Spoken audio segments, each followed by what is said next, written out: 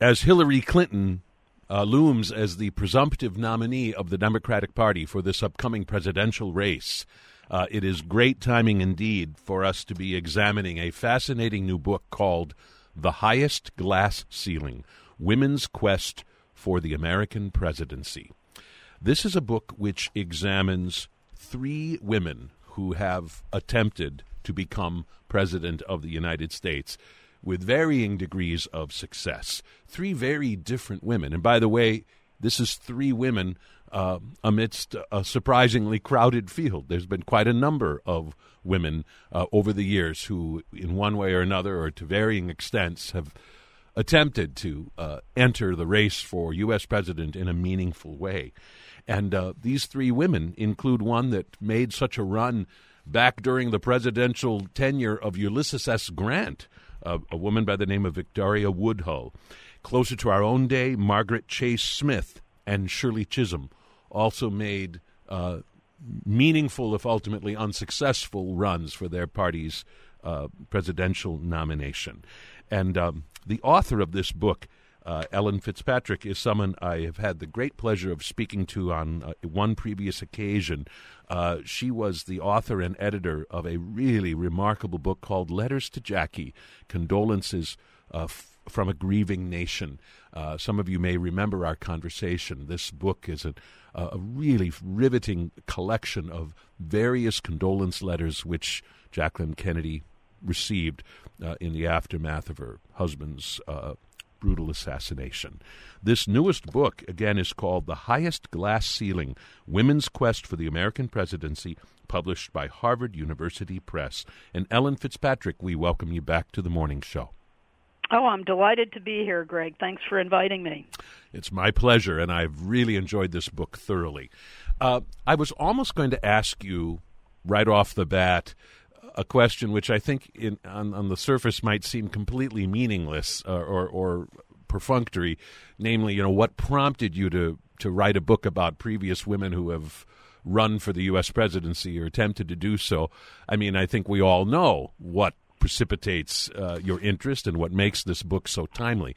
But maybe a better question to ask is, why are you prompted to write about other women who have made a run for the U.S. presidency, rather than, in a sense, writing more directly about Hillary Clinton herself? What did you find most intriguing about talking about this whole topic in the way that you do, with this look backward at 3 compelling women from America's history?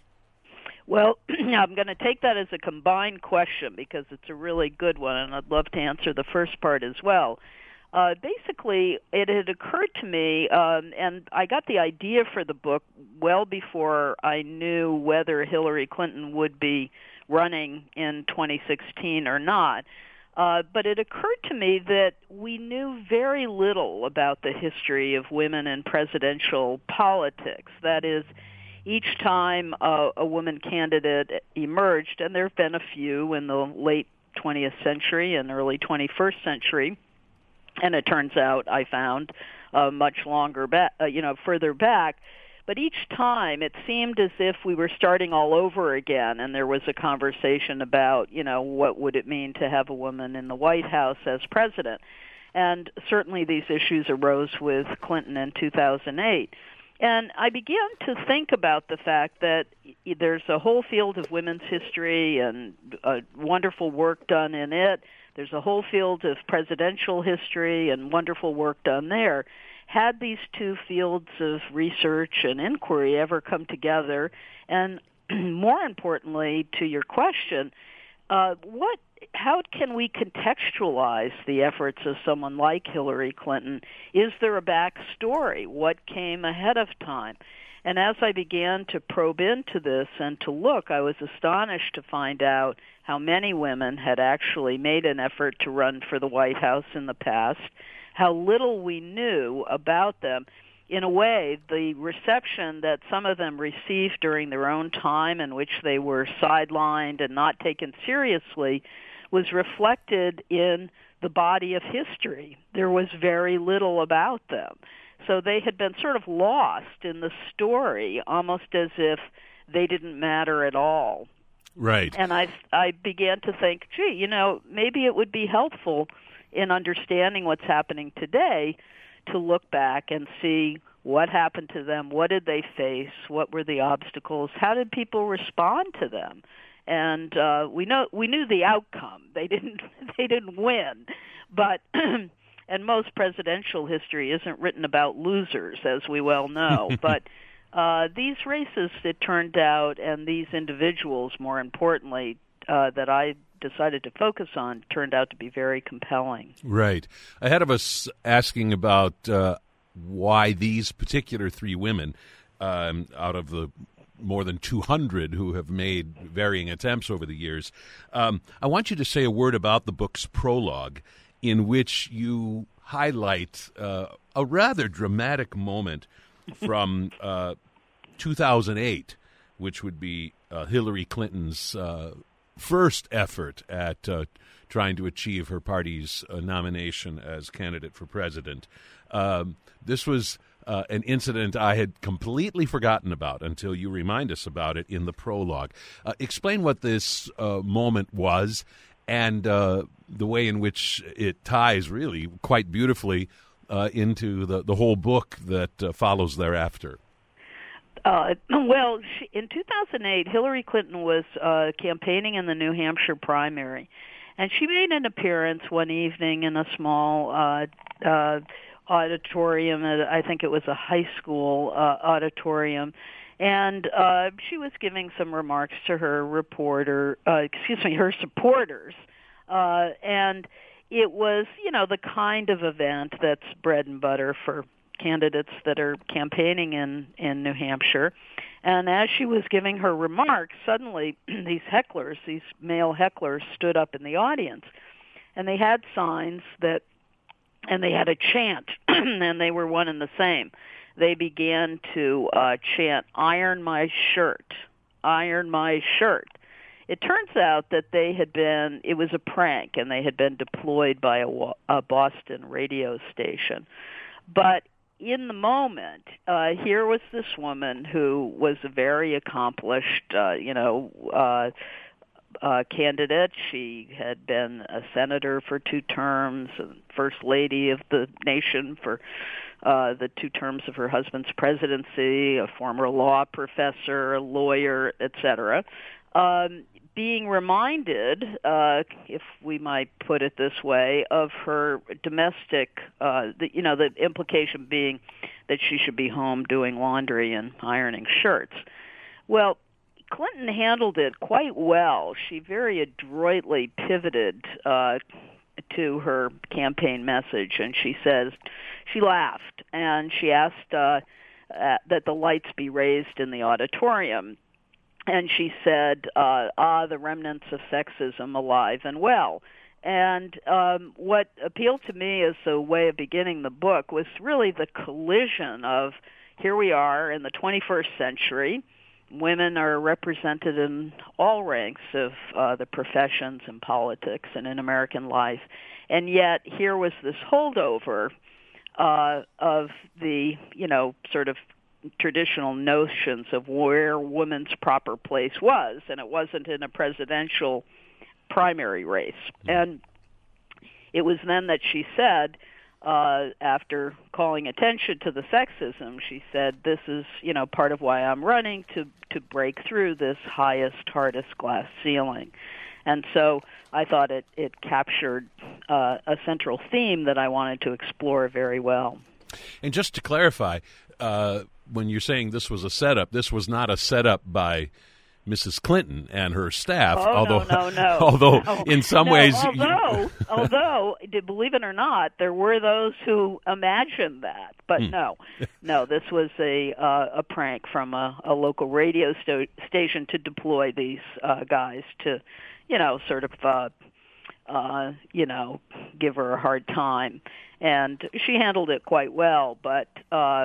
naturally, in the political climate we live in today, and we were living in it then, perhaps not quite as dramatically, there were those on all sides who talked about this particular incident. It was a dramatic moment. We're speaking with Ellen Fitzpatrick, talking about her book, The Highest Glass Ceiling, Women's Quest for the American Presidency. In this book, she examines three different women who each made earnest, concerted runs towards a major party nomination for president. One of them from the late 19th century, the other two from the mid to late 20th century. Ellen Fitzpatrick, let's talk about why you chose these particular three women, Victoria Woodhull, Margaret Chase Smith, and Shirley Chisholm. It's certainly three interesting stories, but as we mentioned earlier, there are more than 200 women from which you could have chosen to focus on stories. And you also conceivably could have chosen three stories that are sort of located a little more equidistantly along our country's historical arc, and I'm glad you didn't. I mean, I'm really glad you chose these three particular stories. But what went into that selection, and is that anything you struggled with at all in terms of exactly where to focus? I absolutely struggled with it, Greg. You're thinking like a historian. That's the kind of question a professor would ask a student. Shouldn't we have like a better balance of the chronology here? And that was a really an interesting problem for me as I thought about how to do the book, because what I discovered was that these three women were really the most important, in my view, in the long history, for the following reasons. First of all, their candidacy sparked a national conversation about the prospect of a woman in the presidency. And therefore, it was possible to sort of take the measure, or the temperature of the times, by focusing in detail on them.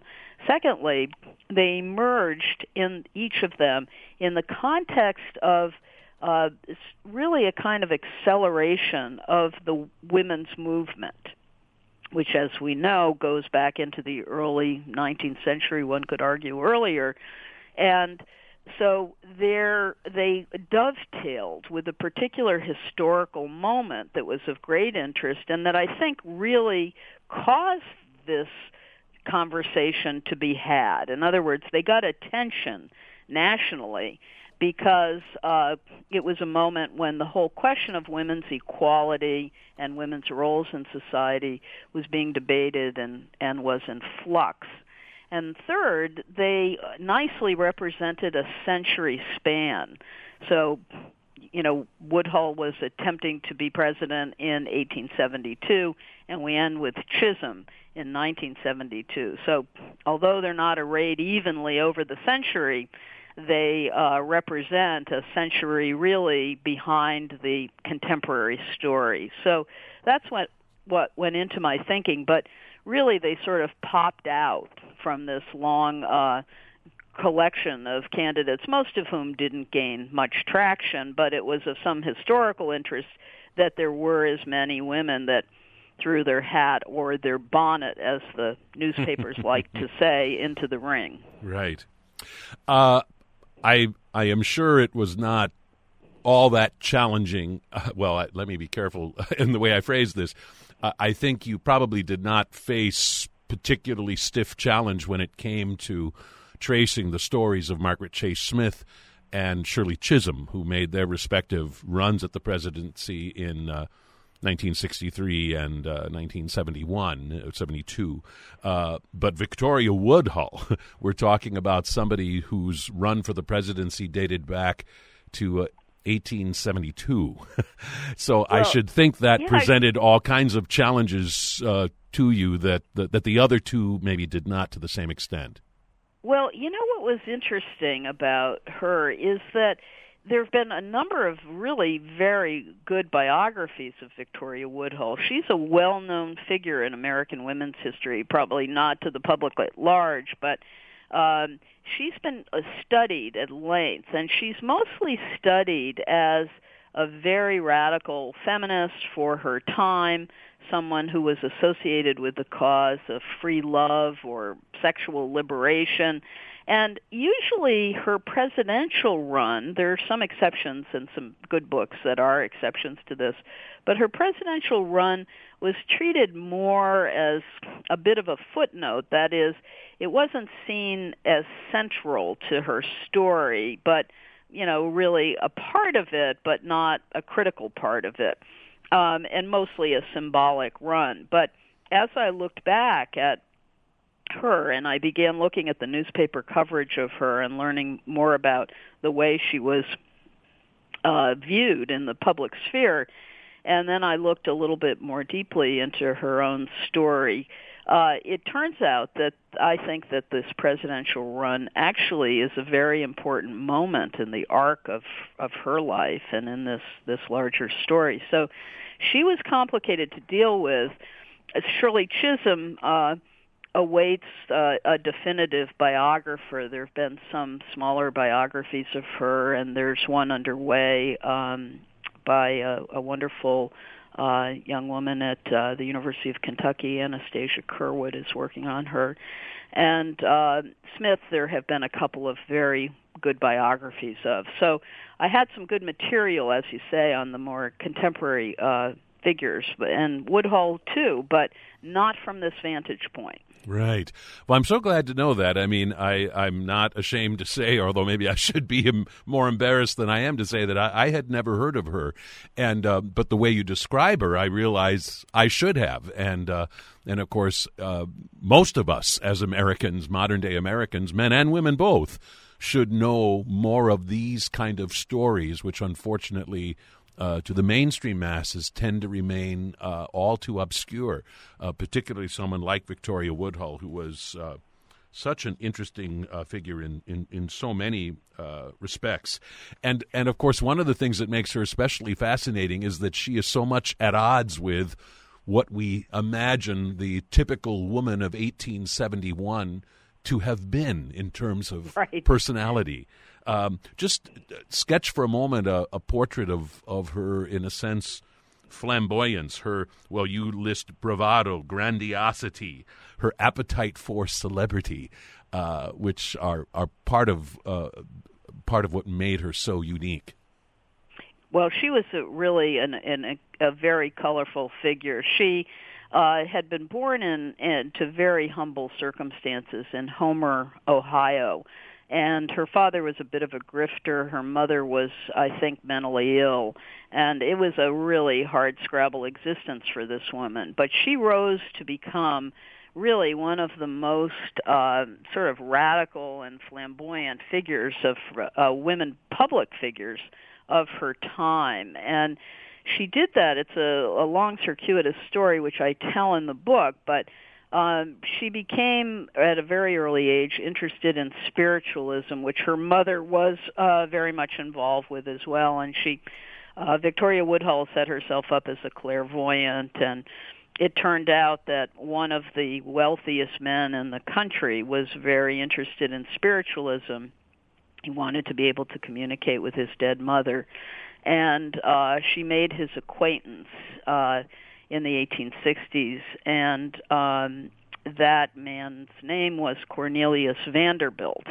And by then she was living in New York City, and Vanderbilt was quite taken with her. She was very beautiful, that's one thing I would note, and she was young. She wasn't even old enough constitutionally to serve as president, never mind the fact that women couldn't vote either. And so she was really, this was one would argue, a quixotic run, but not entirely so. In any case, Vanderbilt was quite taken with her, and particularly the fact that she seemed to be the source of remarkably prescient stock tips. And so he decided that he would back her and her sister, and the two of them, the two young women, opened the first brokerage firm in Wall Street that was run by women. And she became extremely wealthy, and like Donald Trump, was able to self-finance her own campaign for president. So that gives you a bit of a sense of her. Right, and this is all before she's even made this run at the presidency. So, I mean, she's already this fascinating figure. I think one thing that is really striking about her is that clearly from every quotation of hers that you include in your book, she was also someone who expressed herself very well, although it sounds like once in a while things would be presented as her work when, in fact, very likely someone from behind the scenes might have done some of the writing. But nevertheless, she knew how to put words together and was also a woman of great intelligence and insight.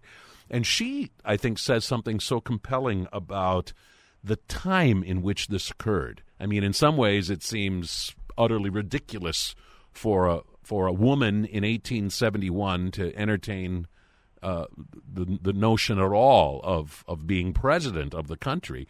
But in some respects, that was exactly the time in our history when such a thing might not have seemed like such an outrageous possibility, because it was a time of such turmoil. Say a word about that historical backdrop against which this run at the presidency occurred.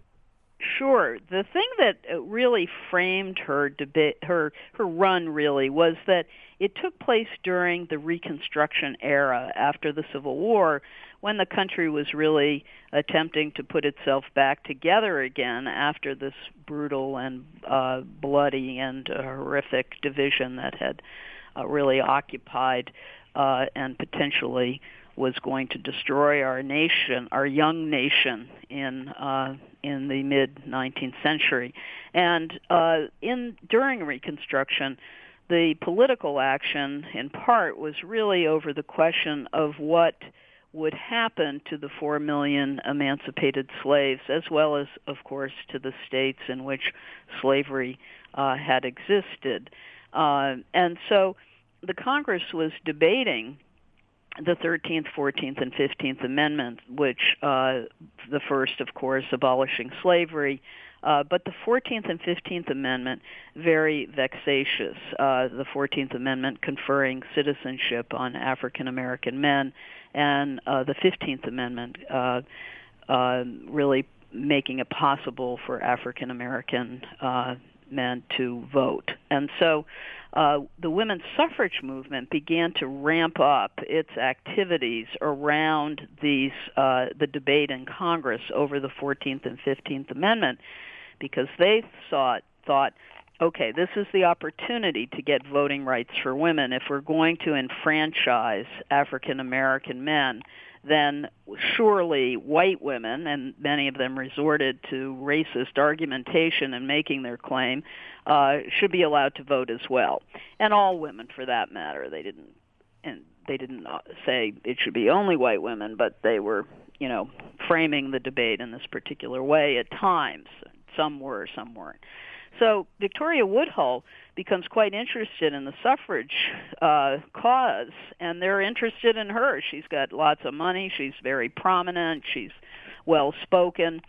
And so she gets into the mix here. And the response to all of this was sort of like, well, the commentators, the newspapers are saying, we live in unsettled times. We've seen revolutionary change in our society in just the space of a few years. So, the idea of women voting or a woman president didn't seem so entirely outlandish to these citizens in the Reconstruction era who were looking at and assessing the claims that Victoria Woodhull was making.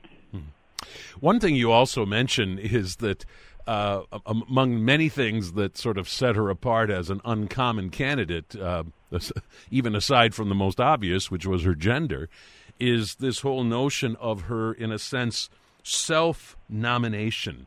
Yes. You tell us it was a time very unlike our own, when political parties reigned supreme and their presidential nominees were expected to stand waiting in the wings at a dignified remove. Can you imagine? So describe the way in which Victoria Woodhull did not align with that sort of established practice of the day. Right. Well, this was fascinating to me because, really the whole idea, I guess Horace Greeley had gone on a very limited campaign trip to Hartford, Connecticut, and he had given some speech, and he didn't even say in the speech, "Vote for me." And the Hartford Courant referred to him as the great office beggar because he had given this, speech about himself at all. So, yes, the idea was that, a certain amount of virtue was involved in being president of the United States, a great amount of virtue. And a virtuous man wouldn't be out there begging for votes and promoting himself and saying how great he was. A man of real virtue stands at the side and is tapped on the shoulder. Well, Victoria Woodhull knew that nobody was going to be tapping her on the shoulder. So she was, in some sense, a very modern presidential candidate. She cooked up her own political party to nominate her, and she helped to found something called the Victoria League, a group of supporters who went through the motions. She was obviously behind this and encouraging it, and they did follow the practice of the day, which was to write her a formal letter asking her to run for president and to be their standard bearer. But she certainly wasn't going to get any attention from the major political parties of her own time, so she started her own. She also started her own newspaper so that she could promote her own campaign. She claimed on the masthead that the newspaper was completely nonpartisan except for one thing. It was squarely behind Victoria Woodhull for president. And so she didn't leave anything to chance. The newspapers of the day were highly partisan politically, so she knew she was going to need her own organ, as it were, to flog this candidacy, and she did so to great effect. We should also make mention of the fact that during the course of this attempt at the presidency, she also becomes the very first woman to ever address a U.S. Congressional committee in an attempt to sort of perpetuate her interpretation of the Constitution, which she believed already, in a sense, allowed for women to vote. I mean, preposterous, I'm sure, in the minds of many at the time, but she was obviously a forward-thinking visionary.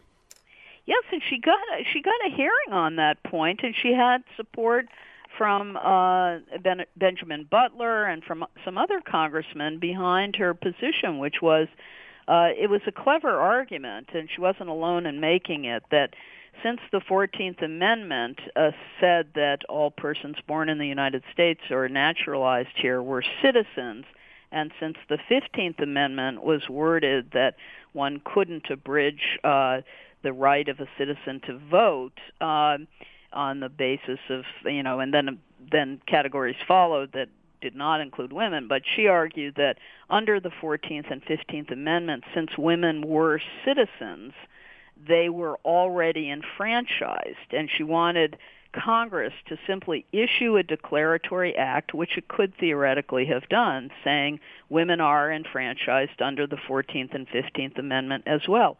Imagine if that had happened in 1870. Women didn't get voting rights until 1920, and so the whole history that followed might very well have been quite different. So she did get a hearing. They didn't act as she had requested, but it gave her a tremendous national profile in taking this very bold move. Right. I think we will not reveal to our listeners how this attempt ends. But I mean, suffice to say, it's a great outcome, isn't it? It's incredible. I mean, a story. It's right. Not a great outcome, but great story. Well, certainly not great for her. Not at all. But it's not that it just ends with her being unsuccessful, but it really ends in personal and professional disaster for her. I mean, it's really an astonishing turn of events, and her very notoriety as a candidate is part of what attracted such attention and ultimately led to her downfall. But we will leave it to our listeners to read that story's conclusion in your book. For those of you just joining us, I'm speaking with Ellen Fitzpatrick and talking about her book, The Highest Glass Ceiling, Women's Quest for the American Presidency. From the intriguing story of Victoria Woodhull, we leap ahead to the early 1960s and to a woman that younger people probably have maybe not even heard of, but certainly a lot of us are old enough to very much remember the name Margaret Chase Smith. And I am so glad that you chose her as one of your three women, because I realized that I did not know nearly enough about what made her a really uncommon and compelling politician. Did you know this before you started your investigation, that she would be as interesting a figure as she turns out to be? I really didn't know that, because I sort of had, I grew up in New England, Greg, and I knew about Margaret Chase Smith. As a young girl, I remember learning that about her, that she was a woman, she was in the Senate, and I thought that was wonderful. And I also remember knowing, I was very young, but I knew that she was running for president. I was very excited about that, and I remember saying something to my parents about, gee, this seemed wonderful. And I think that I got brushed back quite quickly from my New Deal Democratic Party parents, that we would not be voting for a Republican in the Fitzpatrick household. So I still thought, wow, this is quite remarkable. And then, as a college student, I knew about her going down in defeat after a long career in 1972 because she remained loyal to the Vietnam War, American intervention in the Vietnam War. She was really brought down amidst the turn against the war, and that led to the end of her political career. So I didn't know that she would be as fascinating a figure as she turned out to be, and I came to greatly admire her in the course of learning more about her. She was really a very remarkable and impressive woman, and should have had a real shot at the presidency. Right. John F. Kennedy himself, when he's asked about her candidacy at a press conference, uses the word formidable. And we get the sense from the way you describe this moment that the reporter asking it is asking the question with a smirk, and there's sort of general merriment among those male reporters in that room. But JFK was smart enough to take her seriously, and so did a lot of other people. That being said, one of the things you spend some time talking about is how her pathway into the U.S. Congress was, in a sense, a fairly traditional pathway. That is, it was, in a sense, riding the coattails of her own husband, Clyde Smith. Just talk for a moment about this long tradition in American political life, the widow's mandate.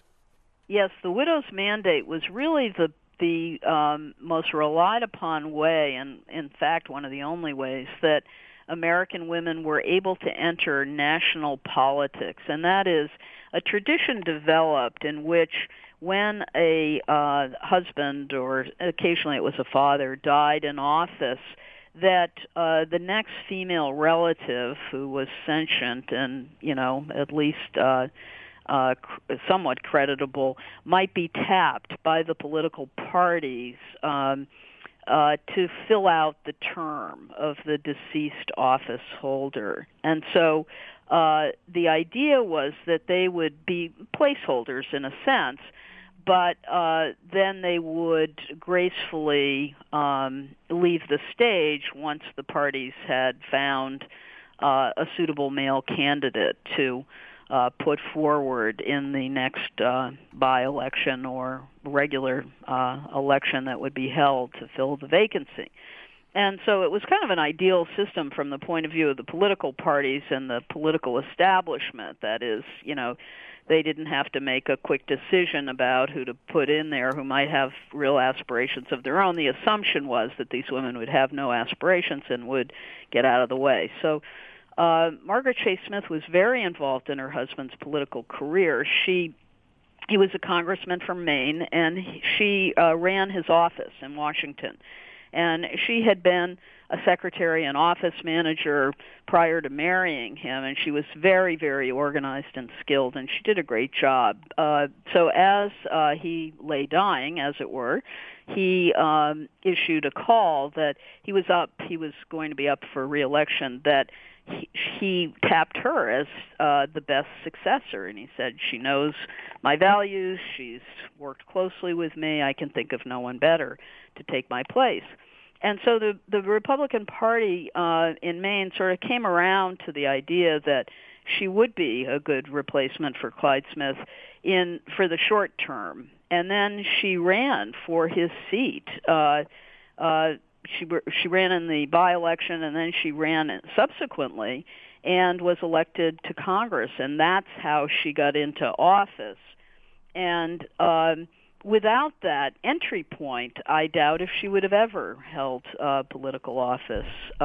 So it was a common entry point at that point in time. We're talking about 1940 now, and it was the beginning of her career. There's an interesting parallel here, I think, to Hillary Clinton in the sense that one of the ways that women were able to disabuse their constituents or the public of the idea that it would be problematic to have women in a high political office was that they sort of got to know them through their husbands. And Clinton, of course, acquired a national profile through the 2 terms of her husband's presidency. For better or worse, there were many people, of course, who grew to dislike her in that period, but it catapulted her to national prominence, as did Margaret Chase Smith's tie to her husband, give her a chance to get into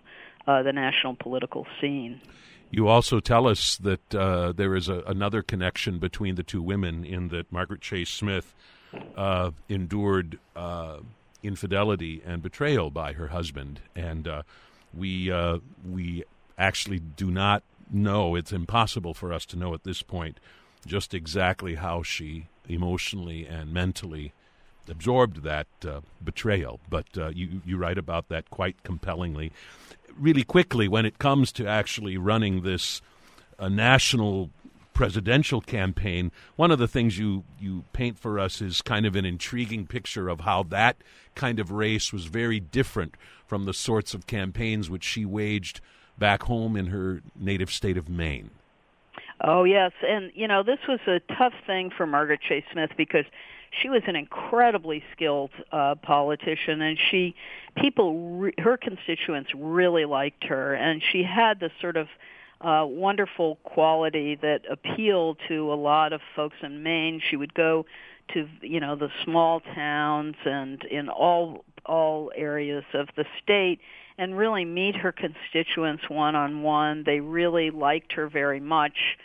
She had a long history herself in the state and had grown up in Skowhegan, a mill town, and she just had this sort of wonderful quality to her of directness and, not putting on any airs. And she did not accept campaign contributions and would send back even $1 to anyone who sent her a contribution with a very kind note. I've read these and seen them in her papers, thanking them but explaining that she didn't accept campaign contributions. So her style of campaigning when she ran for president just couldn't be translated to the national stage in 1964 when we're beginning to see the impact.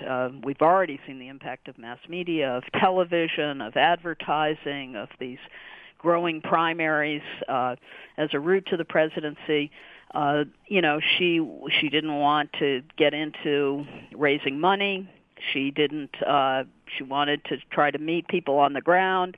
She, didn't want to run an expensive campaign, and she simply couldn't be competitive with the values that had brought her success in Maine. It's a fascinating story, and we should also mention that along the way, well before she makes this run at the presidency, Margaret Chase Smith is also one of the first and fiercest opponents of Joseph McCarthy. And I'm so glad that you include some excerpts from what you call the speech of a lifetime, which she delivered. And this is actually very early in McCarthy's rant against communism, well before many of her colleagues began to react with dismay and over what he was doing. She was one of the first, and so courageous in the stand that she took against him. Absolutely. The only woman in the Senate. And she got up within months of McCarthy's first speech in Wheeling, West Virginia in 1950. By June, she had stood up in the Congress and condemned what she saw as a growing smear campaign, and called it for what she thought it was, which was really an effort to gain power for the Republican Party on what she called, the four horsemen of calumny, and, delineated that she was talking about smearing people, destroying people's reputations, and so forth, and she would have none of it. And it was extremely courageous thing to have done. The contrasts between Margaret Chase Smith and Shirley Chisholm, who comes just a few years later, are really intriguing in that at least their pathway into power was very, very different. Margaret Chase Smith entering the U.S. Congress on this sort of widow's mandate. Shirley Chisholm, in a sense, really doing it the hard way. You say at one point her entire political career had been an exercise in overcoming wild improbabilities. We don't have as much time as I wish we did to talk about Ms. Chisholm's attempt at the presidency, but one of the things I think is worth our talking about is the uneasy relationship that she had both with certain black male civil rights leaders and with certain women in the feminist movement. And in a sense, the fact that there were issues in both of those constituencies helps us understand the kind of obstacles that Shirley Chisholm was facing in 1972. Absolutely. Shirley really worked hard at rising in the Democratic Party, and it really began when she was a student at Brooklyn College in the 1940s, and she began attending local meetings of the Brooklyn Democratic Club in her district, and was just appalled at the treatment of African Americans within it. It was an Irish-dominated political machine at that point. Eventually, because of Shirley Chisholm and other people like her, African Americans were able to depose that machine in due course of time. There was also redistricting, but these changes allowed her eventually, and she stuck with it, to get a seat in the New York Assembly and then to run for Congress in 1968. And she really was, she faced James Farmer at that point, and she defeated him, and that was a remarkable victory, because there were a lot of her colleagues in the civil rights movement and African American men who were saying that we really needed a man in this position. It was in the time of the Moynihan Report, by the time she's running for president as well, and the thought is that there was a big problem with black, quote, matriarchy, that women were too powerful and should, sort of step aside. Well, she was having none of that, of course. On the other hand, white feminists who gave lip service to her campaign, she felt were insufficiently dedicated to her campaign. And Bella Abzug, for instance, who insisted on standing on the dais with Chisholm when she announced her run for president, never formally endorsed her. And she was very much hurt by that and felt that the many white feminists were sort of hedging their bets and saying, well, we think what Shirley's doing is great, but it's very important to defeat Richard Nixon, and so we can't back a loser. We're going to have to back George McGovern, who, of course, lost in a grand landslide. Right. You also tell us that for all that Shirley Chisholm brought to her campaign in terms of her own intelligence and courage and skill, it was a campaign, in your words, marred by disorganization, poor financing, and the lack of an experienced cadre of campaign managers. I mean, it was already an uphill fight, and that made it a still more difficult struggle, which is why, in terms of sheer numbers, she ultimately did so poorly. Yes, and, this was a perennial problem for women candidates. That is, there was wide-scale public doubt about the wisdom of having a woman president, even when Margaret Chase Smith was running. A bare majority of Americans, when asked, would you vote for a woman who was nominated by your party if she was qualified in every other respect? And nearly half of the American people in 1964 said no to that. So the political parties and donors were unwilling to put any money towards what they saw as, an inevitably losing candidate. And, of course, Shirley Chisholm was facing both the issue of race and gender in her effort, the prejudices on both sides, in her effort to become president. So very, very hard to put the money together. And as we know, in American presidential politics, if you can't put the money together, it's very hard to get on the map. You can't get the national attention. You can't travel to the primaries. These primaries have proliferated, and it's tremendously expensive to compete in them. And so you can't put together the professional campaign that is required, really, to make a go of it. So even Bernie Sanders, who is seen, as a radical, a renegade, who's, done something remarkably different, has raised millions of dollars to put himself on the map and to get the kind of coverage and attention that he has gotten in 2016. So none of that happens by accident. Right. And none of these women had that ability to put the money together until Clinton in 2008. So Shirley Chisholm, for instance, you write, the warmth and enthusiasm of the throngs she attracted carried Chisholm and convinced her she was making headway, but the energy of the crowds did not produce a similarly robust vote on election days. I was 12 years old at the time. This is the first presidential race I remember. And I still remember, for some strange reason, a Newsweek article about the leading Democratic contenders. And I remember in this array of little photographs and numbers that Shirley Chisholm, at this point in time, her likelihood of winning the nomination was estimated to be 1 in 500. And it was, towards the very bottom of this array of various candidates. But nevertheless, there she was, leaving a mark, and remembered now with great admiration and warmth. In the last minute that remains to us, what are the lessons for us and or for Hillary Clinton from these stories?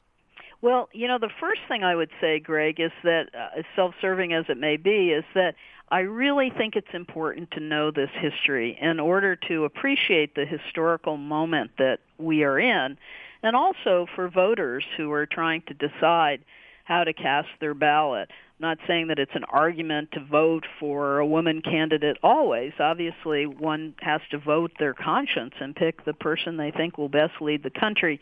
And by the way, all of these women candidates would have said the same thing. Don't vote for me simply because I'm a woman. They all argued that they were qualified and that they had a great contribution to make. But as you look at the longer history of it, you can see that what it takes for a woman to be competitive in presidential politics. And anyone who imagines, sort of imagining that, well, there'll be a better woman candidate who's going to come along soon, I think should take a very hard look at what has been required to get anybody on the map thus far. And I think that you get a much firmer understanding of the obstacles in terms of financing, the support of political parties, the national recognition that is involved and so hard to acquire for women candidates, the confidence that they might have the ability to handle the truly awesome responsibilities of the American presidency, and also a record of vote getting. That's what's been remarkable about Clinton. Clinton got more votes in 2008 than any candidate, male or female, in American history in a presidential primary race. Really remarkable, and clearly has done very well this time around too. So that's of appeal to the political parties. She certainly has her enemies, and much vocal criticism of her, and voters will weigh, how they feel about our various candidates. But no one should underestimate this woman and what it took to get her where she is today. Ellen Fitzpatrick's book is The Highest Glass Ceiling, Women's Quest for the American Presidency, published by Harvard University Press. Thank you so much for joining me today to talk about your fascinating book. Oh, thank you so much. It was my pleasure.